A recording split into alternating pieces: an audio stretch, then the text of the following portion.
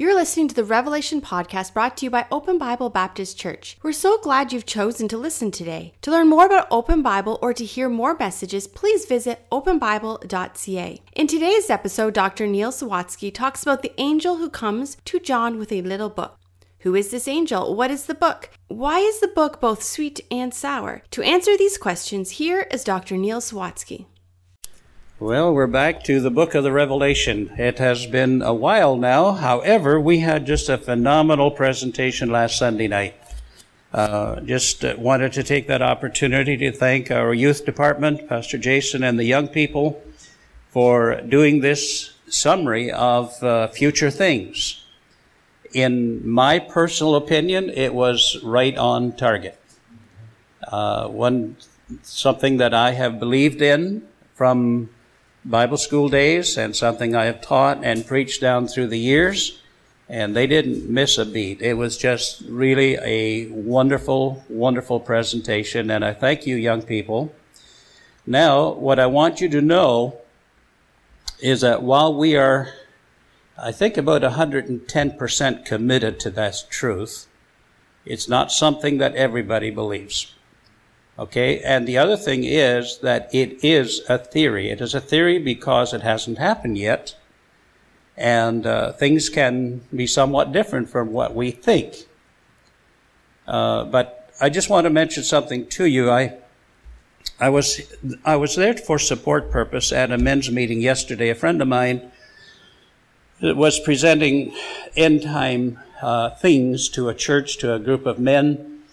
And he had sent me his information and asked if I could critique it ahead of time, and asked if I personally would agree with what he was saying. Of course, it was right on target, so everything was just downright really well done. And he presented his findings in a very professional way and did a really good job. And I said to him, look, there's no need for me to critique what you said, and he wants to meet for coffee so I can tell him where. I said, no. I said, it was just right on, but I will accept your coffee. I said, we'll do that. So I went to the most senior pastor there, and I asked him, I said, is the church here, is it premillennial? He said, oh, absolutely. He says, premillennialism is very important to us. In fact, he said, we have it in our constitution that we are a premillennial church. And I said, are you pre-tribulational? You know what his answer was? Well, we would all like to be. Wouldn't we all like to be? So when I say it's a theory, but coming back to my friend, he said, while we were having breakfast together, he said, I didn't realize how strongly I believe these things until I put it together on paper to present it. He said, I believe very, very strongly. And I want to say to you, I believe very, very strongly in what I preach. I don't know of anything that I preach I don't believe in very strongly. So if I don't believe it very strongly, I just don't preach it. So I present to you what I personally see. Now, there are lots of authors and a lot of teachers and a lot of material out there that talk about this, and so, of course, we study a lot of these things. But I just want us to be aware that just because we believe, as we saw last Sunday night, and as we preach here on Sunday nights, just because we believe it and we believe it strongly doesn't mean that all Christians do. And so, I sat at a table a while ago where we were just talking about end time things, and one lady just matter-of-factly just said, oh, Christians go through the tribulation at least part of the way. Just up front, just like that. No question, is this true, or I believe this. It's just a matter of fact. Christians go through the tribulation at least a part of the way. And so I went on to explain why that couldn't be. And so the result of that is I'm going to teach a group of people on Wednesday night about pre-tribulationism, and I'm hoping that that's going to be profitable. So the church here will have a Bible study prayer meeting. Pastor Friesen will take care of that, but I'm going to be away this coming Wednesday to take care of that. I'm very, very glad when some of these churches ask pastors to come and help clarify this, because premillennial dispensational doctrine is a dying thing. and the modern stuff is taking over. So what our young people did last Sunday night was a reinforcement in their minds that this is how it happens, and I'm hoping you believe it. And I'm hoping that the first time you're challenged, you're not going to throw it all out the door, which some people do, by the way. And the most reasonable thing is the literal view of what the Bible says. That's the most reasonable thing. And so I want us to be sure that we're on that same page. So coming tonight to the book of the Revelation, we're in chapter 10. This chapter is kind of unique. It just kind of gives us a complete different approach to things, just a complete different type of message in the midst of the Revelation. And what we have in the 10th chapter is we have an angel who comes and who stands part on the earth and part on the sea. And this angel has a book in his hand, and this angel gives that book to John, and he is supposed to eat this book. And so this is what this message is all about. So we're going to be looking at this tonight and look at the angel and his little book. We notice this in Revelation chapter 10. And so in the first 5 verses, I want us to look at the description of this angel. And so we notice in verse number 1 that he is a mighty angel. I have underlined the 2 words that I see in the beginning of the verse, and I just want you to look at that with me, where John wrote this, and he said, "And I saw another mighty angel come down from heaven, clothed with a cloud, and a rainbow was upon his head, and his face was as it were the sun, and his feet as pillars of fire." Now, we have seen angels in the book of the Revelation. We've seen angels blowing trumpets. We've seen angels flying through the air and making announcements.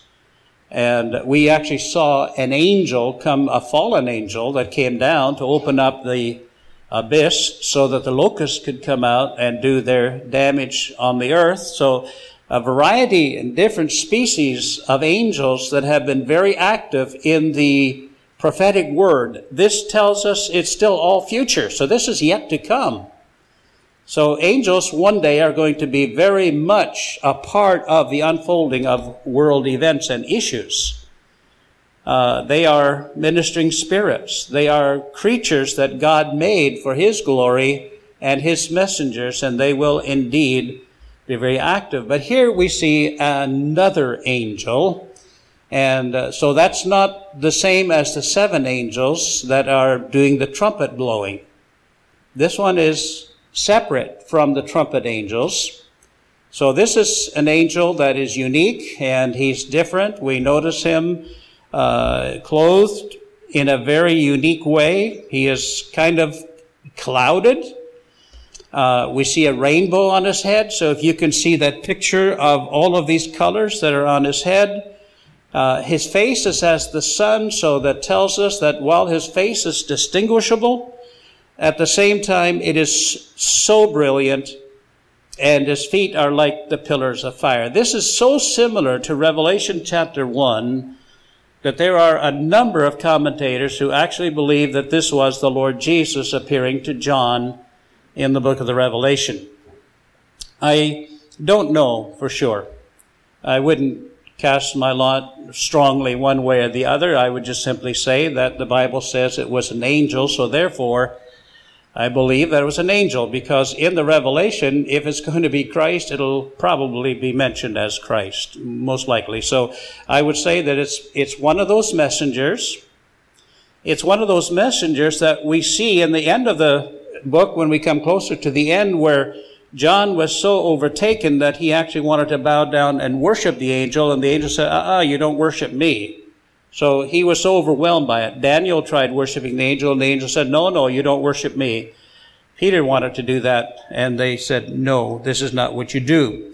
So we have this very interesting description of this angel. We also notice that he is possessive, in that in verse number 2 we read that he had in his hand a little book, and it's open. And he set his right foot upon the sea and his left foot on the earth. Now, I think that the meaning of this has got to be rather simple when you consider the presentation of this angel. How he can have 1 foot on the seas and 1 foot on the land, and John can sit on the Isle of Patmos and he can describe this, is only something that God can put together for us. So we have this unique vision that he's standing on both parts of the earth's atmosphere. What does this tell us?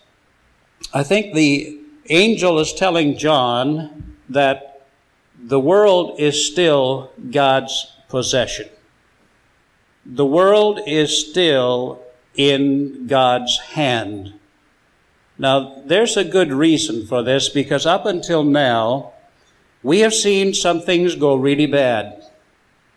We've seen some things happen that would make you believe like things are out of control. We've seen things happen like almost half of the world's population slaughtered through one means or another, and horrendous activities from demonic forces and from military forces that have already taken place. And that is not yet the Armageddon. The Armageddon must follow these things. And so what is happening is unprecedented events are taking place in the time of the tribulation. Some people have heard, of course, that the first 3.5 years, everything will be like normal and peaceful and so on. It's not normal and peaceful. It's all kinds of horrible things happen. But with all of these horrible things happening, the Lord is communicating that he has not lost control of planet Earth. The plan that he has for mankind on the earth has not been thwarted. Man cannot change what God has done, and man cannot change what God designs. What he plans to do, he will do. He cannot lose. He must win. And so this is a kind of a word of comfort to the writer of the book of the Revelation when he sits there and he sees that the angel is indicating possession of the earth. This belongs to the heavenly atmosphere. This belongs to the heavenly government. This doesn't belong to the earthly government. So we see the angel as being possessive. We also see the angel as being authoritative. If you notice that verse 3 tells us he cried with a loud voice as when a lion roareth. And when he had cried, 7 thunders uttered their voices. Now, I know that sometimes we preach, and sometimes we preach very forcefully, sometimes we preach very loudly. I don't do that quite so much anymore because it would wear me out in one sermon if I tried doing that. So I've kind of simmered down on that somewhat. But I've heard preachers that just really hang from chandeliers when they preach, and they're very, very loud in what they do. And if they're saying sensible things, it comes across as authoritative. If it's not so sensible, then it looks foolish. But this angel is not coming with a quiet little gentle message. So I just wanted you to notice this, that this angel comes and he is blasting it out. For whom? Well, I don't think he's giving this message to the people of the world. I don't think he is announcing to anybody else. He is just showing the author of this book that this is the authority from heaven. It's if you hear Donald Trump's speeches. Any of you ever hear any of his speeches? Do you still do that? Okay, there's 3 of us. Okay, not in the majority, but a few of us. Why does he always yell when he gives the speeches? Well, he wants to be heard. He doesn't want anybody to fall asleep when he presents what he's got to say. I don't think there was any danger of John falling asleep, but this angel is roaring as a lion.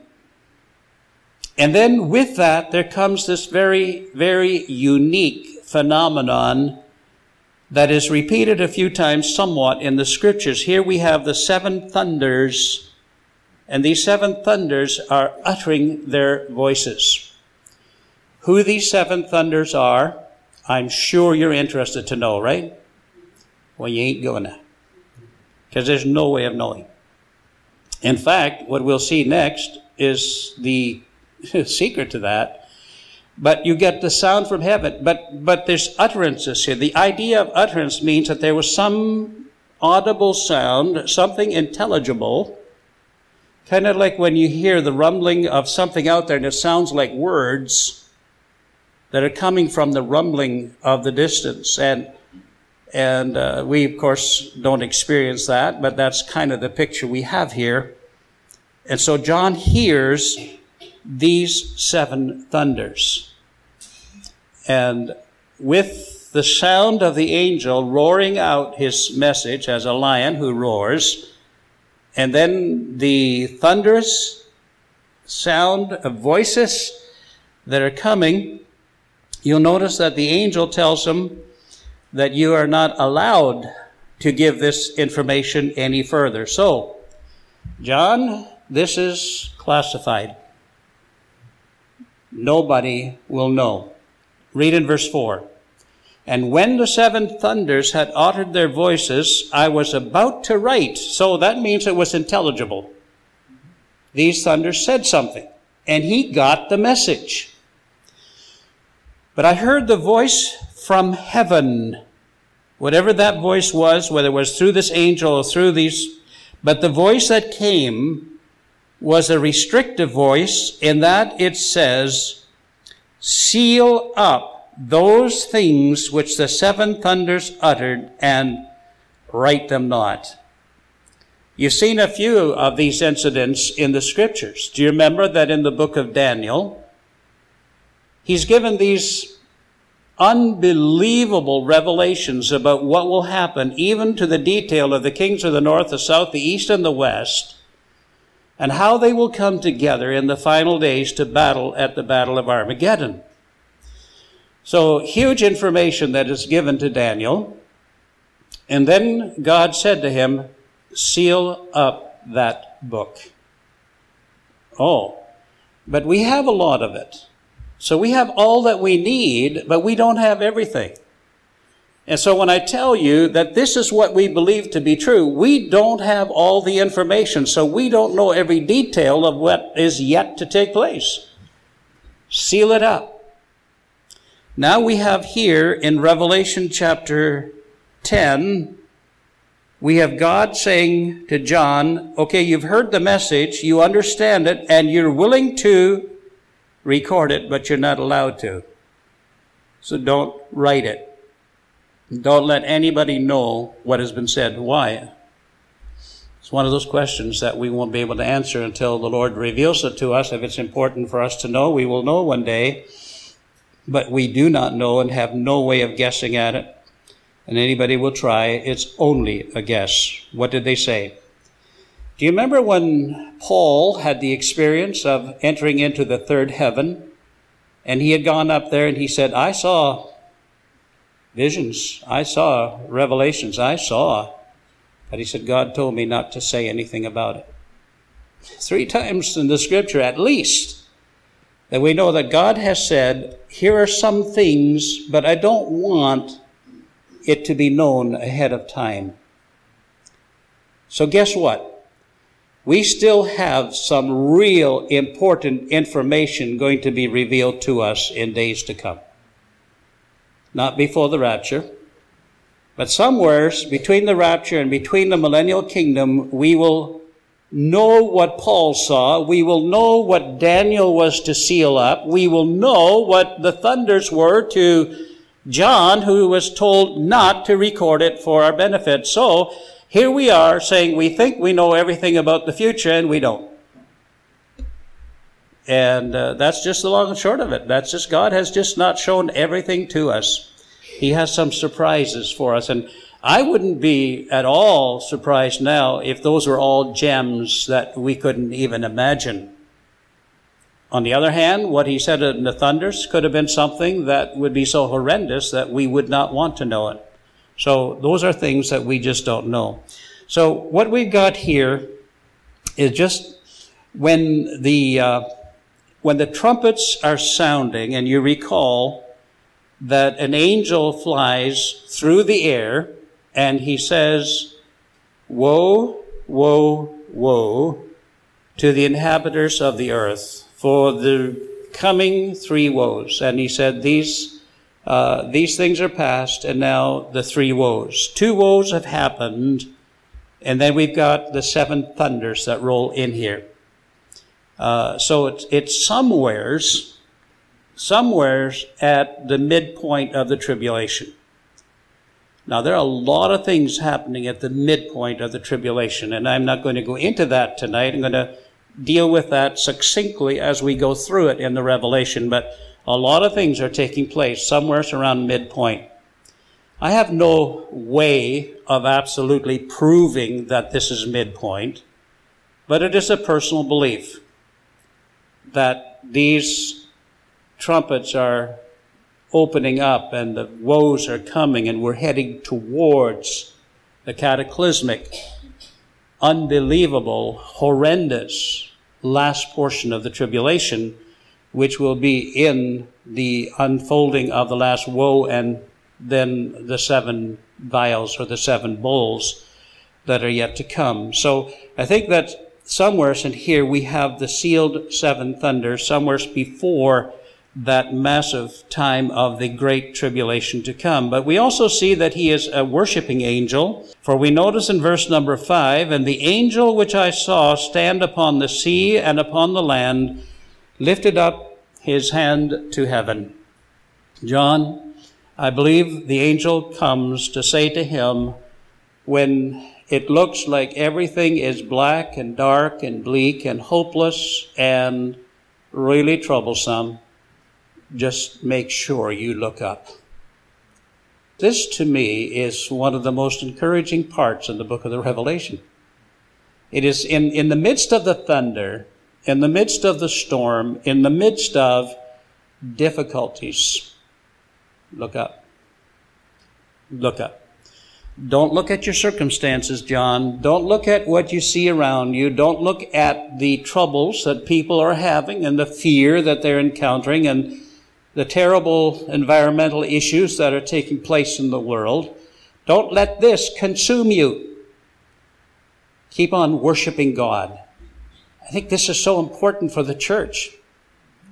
No matter what the issues we face and the difficulties that we run into, the main thing is that God always wants us to lift holy hands up unto heaven so that he can see that we are, in fact, worshiping the God who made us and the God who loves us and the God who protects us in every circumstance of life.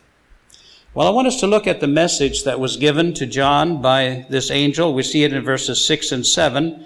First of all, we notice that the angel is telling John that, look, the delay is over.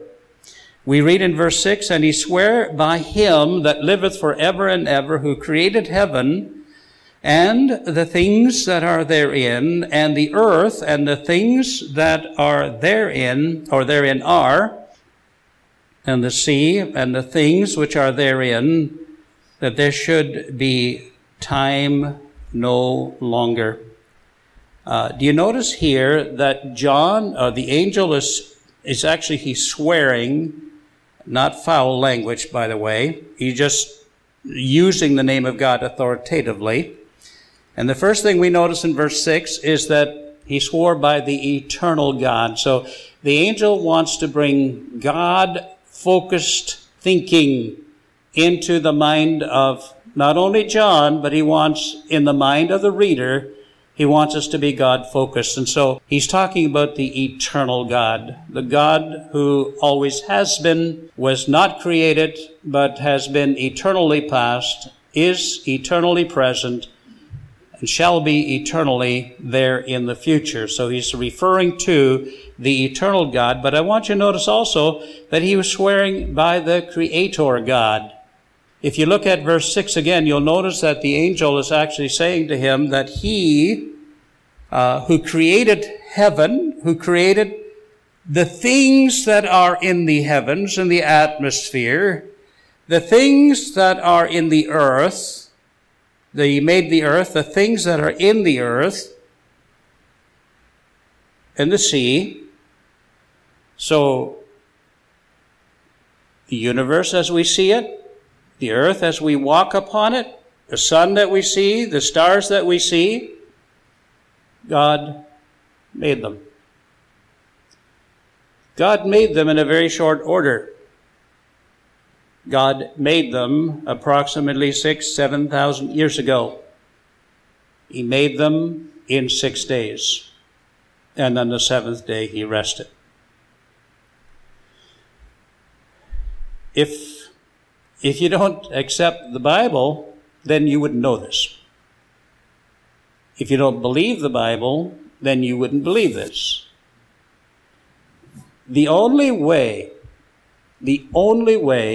under the sun that you and I can know that God made the heavens and the earth and all things pertaining to the heavens and the earth, the only way we can know that is by the record of Scripture. You couldn't figure it out any other way. Let's suppose that this book is closed and we have no reference to it for the next 1,000 years, and let's say we live for those 1,000 years, but we haven't had this book open to us in 1,000 years. Actually, it wouldn't take that long, but I'm just using a very generous number here. After 1,000 years, we wouldn't even recall there was such a book. Now, after all of this, let's try to figure out, where did this earth come from? Where did the stars come from? Where did everything come to be? And people would still be guessing, just like they are guessing in the educational system, just like they're guessing in the secular world. They're guessing at it, and they're trying to figure out, and they think they've got it figured out to some degree, but they don't put God into the equation, and so a lot of very silly, foolish things come out from those things that they have reached, to the conclusions that they've reached. The long and short of it is, when this angel comes, somehow in this interjected period of time in the tribulation, the angel finds it necessary to tell John that God is the creator. Remember, he's got his feet on the land, he's got his feet on the sea, and so he's saying is that God is possessing it all. But you also need to know that he who made it will also keep it. He who made it will also protect it. He who made it is in charge and in control. Then you notice that he swore by the revealing God, because he made these things known to us. He's made it understandable and in simple faith. But then you notice in verse 7 that he said that the mystery is finished. Very interesting verse. We read it this way: "But in the days of the voice of the seventh angel, when he shall begin to sound, the mystery of God should be finished, as he hath declared to his servants the prophets." So when John is seeing this angel, it's not yet the sound of the seventh angel. The seventh trumpet is yet to sound. The seventh angel is yet to make known what the next unfolding of events are. And remember this, that when that seventh trumpet sounds, another part of the scroll unfolds, and so you've got another sevens inside of that. And inside of those sevens, you've got 7 bowls, 7 vials. These are unbelievable judgments. So when that seventh angel sounds, now the mystery of God is going to be finished. So how he is going to bring an end to the rule of the Gentiles, how he's going to bring an end to the rule of secular man. Because no matter how hard you and I try, no matter how much we teach, Sunday school, Bible school, colleges, church pulpits, YouTube, internet, writings, books, no matter how much we try, still the secularists cry out against it, and they still disbelieve, and the world is essentially in a state of unbelief of the things that God is and the things that God has done. But yet the mystery of God, the things that the world cannot see, cannot understand, are finished. And that's what's going to happen when that second part of that massive tribulation takes place. the mystery of God comes to its final conclusion. There's also something else that I want you to notice about that, and that is that when God spoke to Daniel in chapter 9, he said to him that there's a period of 490 years, not in that simple terms, by the way. You have to kind of know how to figure things out in Daniel chapter 9. But there's a period of 490 years that are given to complete God's program for Israel. In the midst of all of this, we would have Gentile invasion into the program of God, and we would have Gentiles who are serving in the hour of darkness, and mankind will be serving in this hour of darkness the master of this world who seeks to control this world, the God of this age, 2 Corinthians chapter 4, verse 4, who seeks to blind the minds of people so they will not understand. Now the mystery is going to be opened up, just as he declared it to his servants, the prophets. Now, if you read through the Old Testament prophets, you will see an awful lot of prediction about the time of the tribulation. Seems that we have a hard time just putting it all together and understanding it all, but that mystery will be clarified in that day to come. We see the message received in verses 8 through 11. The voice which I heard from heaven spake unto me again and said, Go and take the little book which is open in the hand of the angel which standeth upon the sea and upon the earth. So notice in this short, brief chapter, several times we have reference to where the angel is standing. Possessive for sure. And he's got a message to bring. He's got this little book, and he said, take and open it, or take that little book that has been opened.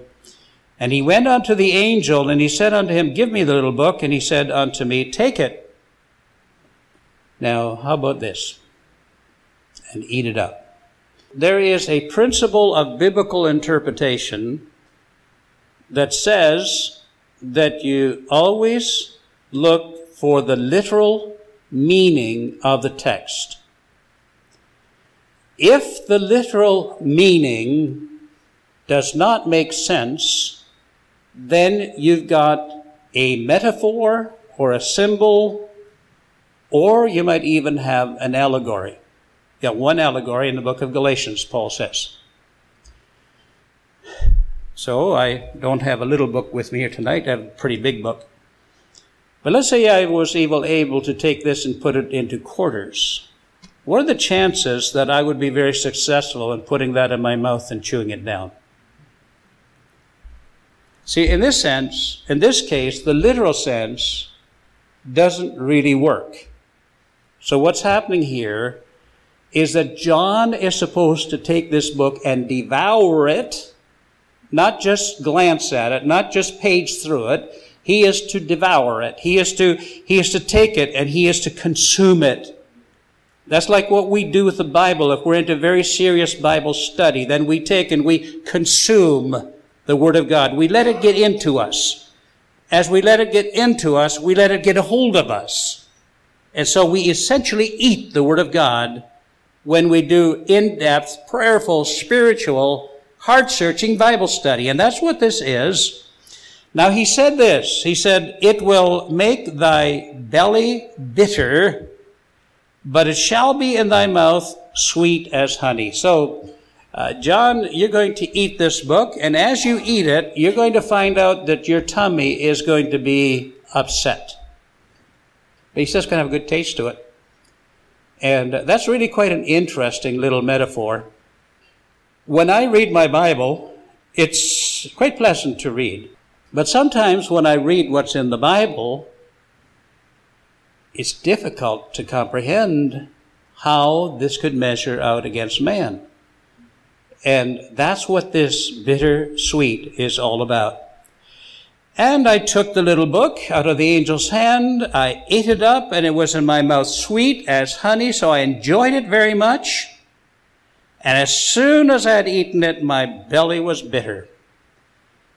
Now, what he ate, the concepts presented in this little book, you and I won't know.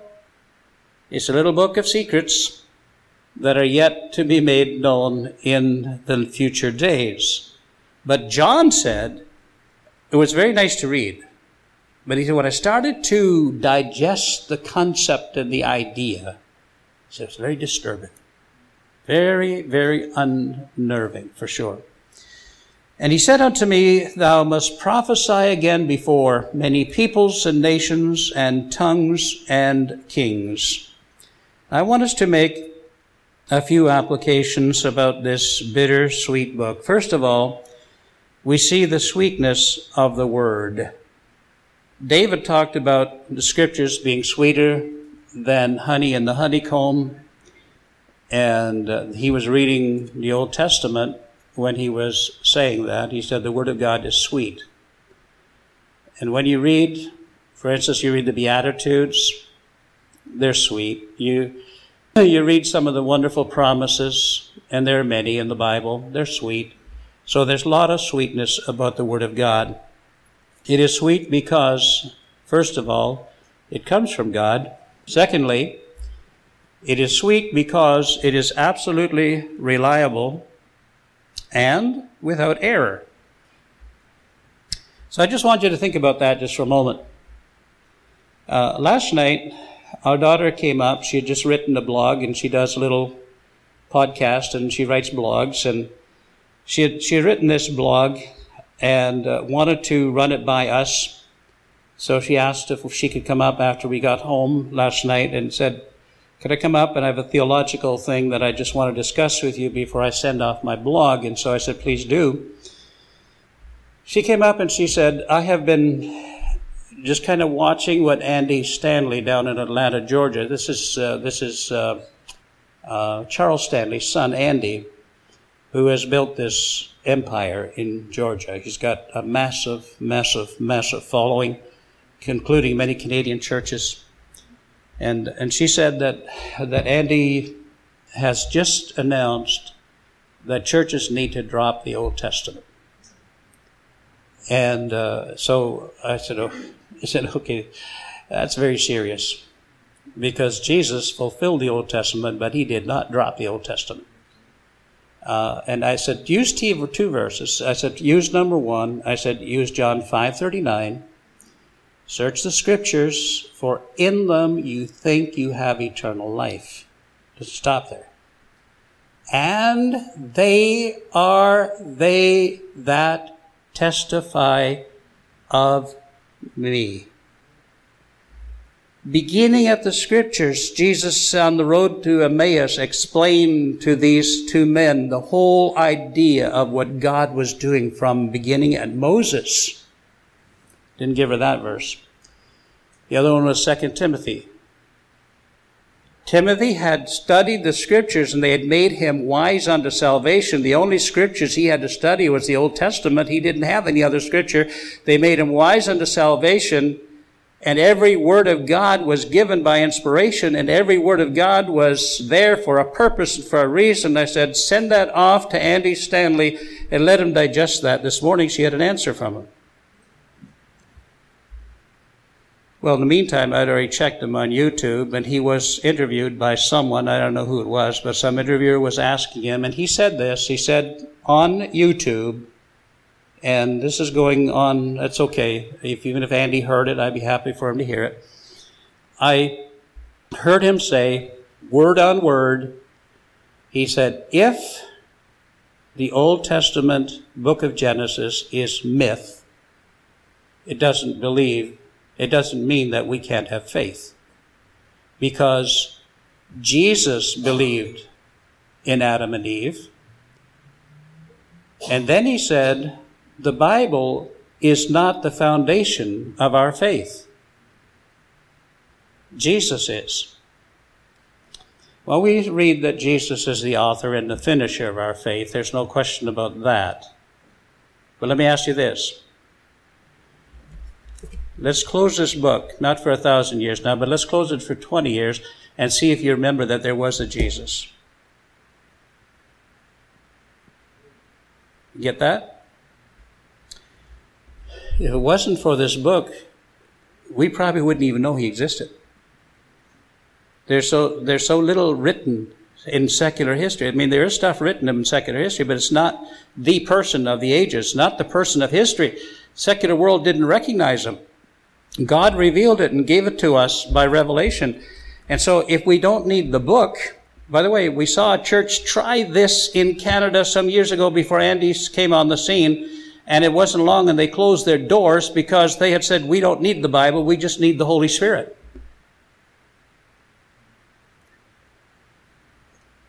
I didn't mean to preach on this long. I just wanted to mention to you that the book that John was given was sweet because it was completely reliable and without error. So when I read my Bible, I'm reading truth. Truth. It's sweet because it shows us our Savior. He explains in this book what our Savior's like. Maybe John was given a bigger picture of what Jesus was about. Number 4, it's sweet because it reveals the blessed hope of the rapture. The next great event on God's calendar is the rapture of the church. That's the next thing that happens. That's when prophecy kicks in again. Right now, we have the church age responsible for reaching the world with the gospel of Christ. When that church age comes to conclusion, the rapture takes the church out, followed by the tribulation. But it's the blessed hope. When this pastor said, well, we would all like to be pre-tribulationists, I said, absolutely, we would all like to be that. I am that. And I don't think I'm wrong. Could be, possibly. I even hate to say that, but I don't think so. I think there's enough evidence to show the blessed hope of the rapture. Number 5, it's sweet because it reveals a global evangelization and massive numbers of salvation, even after the church, with its responsibility of mission work, affecting the whole world with the gospel. The uttermost part that we heard this morning in our missionaries presentation. The fact is that when that's done and the 144,000 are sealed by God, plus the 2 witnesses that will be coming, all of these will be witnessing to the goodness of God and to the judgment of God, but also to the salvation of God, and many myriads of people will come to repentance and faith in Jesus Christ. Most of them will die for it, but a massive evangelistic effort. You see, when the Bible says that every country, every part of the world will be evangelized, it won't happen during the church age. Much has been. But when the tribulation comes with God's special agents, the 144,000 who cannot be harmed, but will be evangelizing with the gospel of the kingdom, they will be able to go to every square foot and every square inch of this globe and preach the gospel of our Savior. So I think Judge John is excited. It's sweet to know that God's program will not fail. God's program will prevail. It is sweet because it reveals the glorious coming of Jesus Christ with the saints to finish war and to establish his kingdom. It is sweet because it reveals the eternal blessedness of living with God for all eternity. When we all get to heaven, what a great and glorious and wonderful day that will be. Church has sung that song for many years. Let's not forget to sing it, because what a great thing it will be to be in the presence of the Lord throughout eternity. So when you think of even of just these 7 things that I've mentioned to you tonight, the book is sweet. Whether it's this book or the little book that John was given to eat, it is sweet, but it is bitter for this reason. Number 1, it is bitter because it reveals the wrath of God. The wrath of God is shown more frequently than the goodness of God in the Scriptures. There is an angry God against sin and against sinful behavior. There is a horrendous judgment that comes through God's wrath. And just to read it is not a pleasant thing. When you think of a loved one that might have died without the Savior, you say, not a pleasant thing. If a pastor ever has to do a funeral for a person who has not professed faith in Christ, it's one of the most difficult things he does.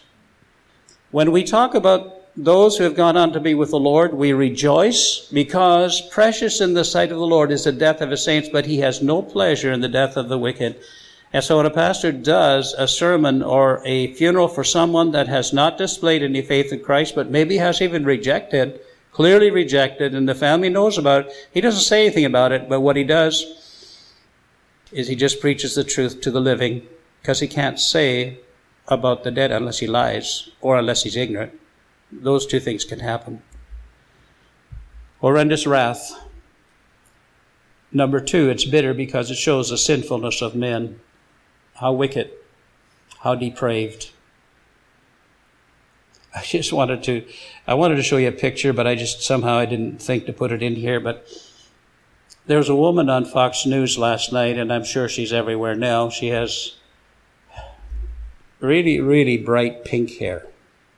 Okay, I mean, they are bright. She wasn't born that way. She was made that way. You don't get born with this kind of pink hair. Anyway, some of you already know because you're more Fox News than I am. Some of you already know because she said that we have to ask babies permission to change their diapers. Have you tried that? In case you were sleeping when I said that, we have to ask the baby's permission before we change their diaper. She is fighting for an atmosphere of consent. I guess I don't need to say any more, do I? All right. I'm going to leave it at that. It'll probably come up another time. Just the weirdness. I listened to a YouTube early this morning, and there was a testimonial about people who came out of the LGBTQ thing. And one man was talking about how, though he was a pastor's son, he was lured into this, and for over 20 years he was held captive in this movement, gay bars, everything to go with it. He testified of it. Now he's writing books about how he was delivered and how Christians can be delivered, how people can be delivered through Christ. And he said, I was not born gay. He said, I became gay by the influences of those around. And he said, by parents who foolishly say it's okay. Then a woman came on, and she just absolutely blasted it out. She was harsh. But she just said that she was brought up under a gay father, under a gay mother who were authors and writers and singers. And she said, I was brought into the gay situation, and they thought that I would be gay because naturally that's what the family is gay in her setting. And so she talked about how when she came to know Christ through the gospel witness, she found strength and power to say, that's not me. And she said, everybody around me was trying to force me to be what I was not. Long story short, there were 4 or 5 that were saying how the power of Christ showed them the way that they had been influenced into this. And by the way, from the government, top government, all the way down through the education system, everybody's told today it's okay. In fact, they encourage it. When young people want to change their sexes, they're saying, yes, go ahead, get surgery, get it done. The most ridiculous and foolish thing that anybody can ever agree to encourage people to do this, it stems from a sinful world. It doesn't come from God. God made man and woman, and he made the woman to be that and the man to be that, and that's what God made us to be. Sin, it reveals, when I look at this, folks, it really makes me sick to my stomach. That's what the bitterness of the book, and it reveals it to me because it reveals the final outcome upon all unbelieving, not any specific type of group, everybody outside of Christ. What is the future for those? Revelation 20 reveals it so clearly. We'll come to that eventually. In conclusion, I just want to say to you that this little book was given so that John could once again be encouraged that God be God, God is in control. Don't worry about the horrendous things that are happening in the world. So when I look at all of these various things that are happening in the world, they are not to consume me. But they're to make me realize that God is in control even of those things, and God will handle these things. That's what the little book reveals. God will handle it all. Don't know the details, but it will come out.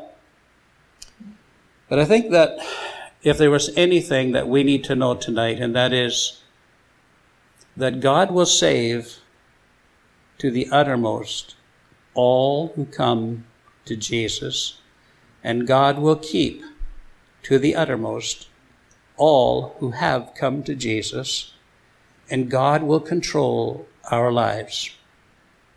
Don't let this world put you down. Don't succumb to the way of the world. Remember the sweetness of the book. The bitterness of it, that's to be encountered by those who are outside of God's plan. The sweetness of it, you and I appreciate what God has done in grace and mercy for us. Thank you for joining us today at the Revelation Podcast. We invite you to join us again next week for a new episode. If you're listening on iTunes, Spotify, or Google Play, or wherever you're listening, please subscribe and share with your friends. If you want to hear more messages from Dr. Neil Sawatzky or learn how to visit a service, please check out openbible.ca.